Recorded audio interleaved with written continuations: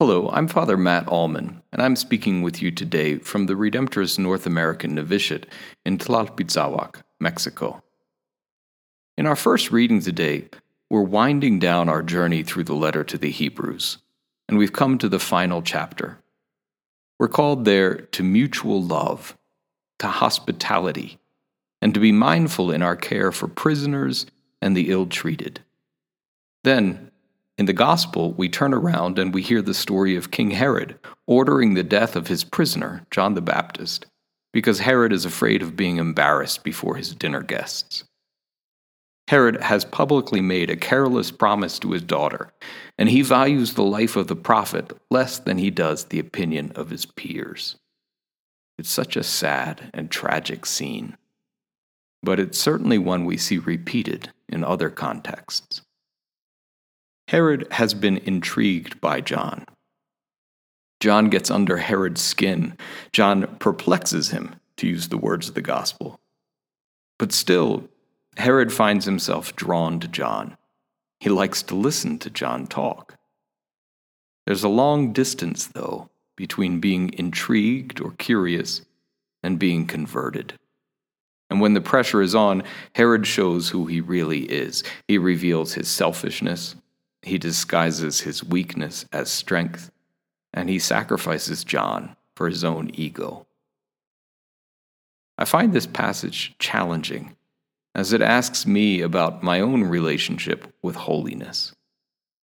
I find that sometimes I treat the call to holiness and sanctity the way Herod treated John.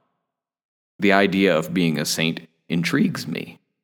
The idea of turning all that I am and all that I have over to God the way that John the Baptist does gets under my skin, and it keeps coming back to me.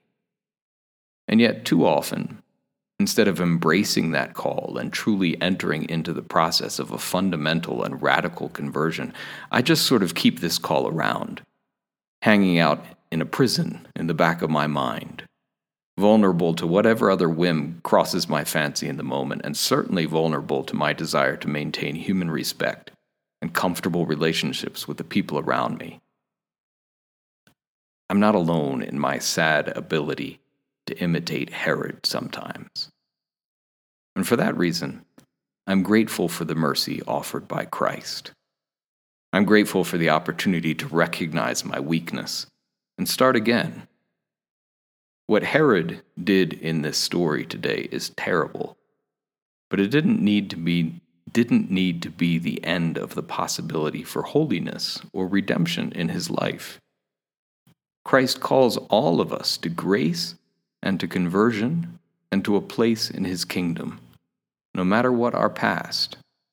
We simply have to stop relegating Christ's call to a curiosity or to the words of an intriguing stranger. We have to embrace the message of Christ and the invitation to authentic holiness and conversion with all our heart, all our mind, all our soul, all our strength. So may we be converted today. No matter how often we may have failed in the past, may we today fearlessly stand up for what is right in our world, even when it's embarrassing or inconvenient, or when, instead of connecting us to folks at comfortable dinner parties, it leads us to hospitality for strangers and identification with prisoners and the mistreated. May we listen to the call to conversion and embrace it always. With the Lord as our light and our salvation, whom should we fear? Amen.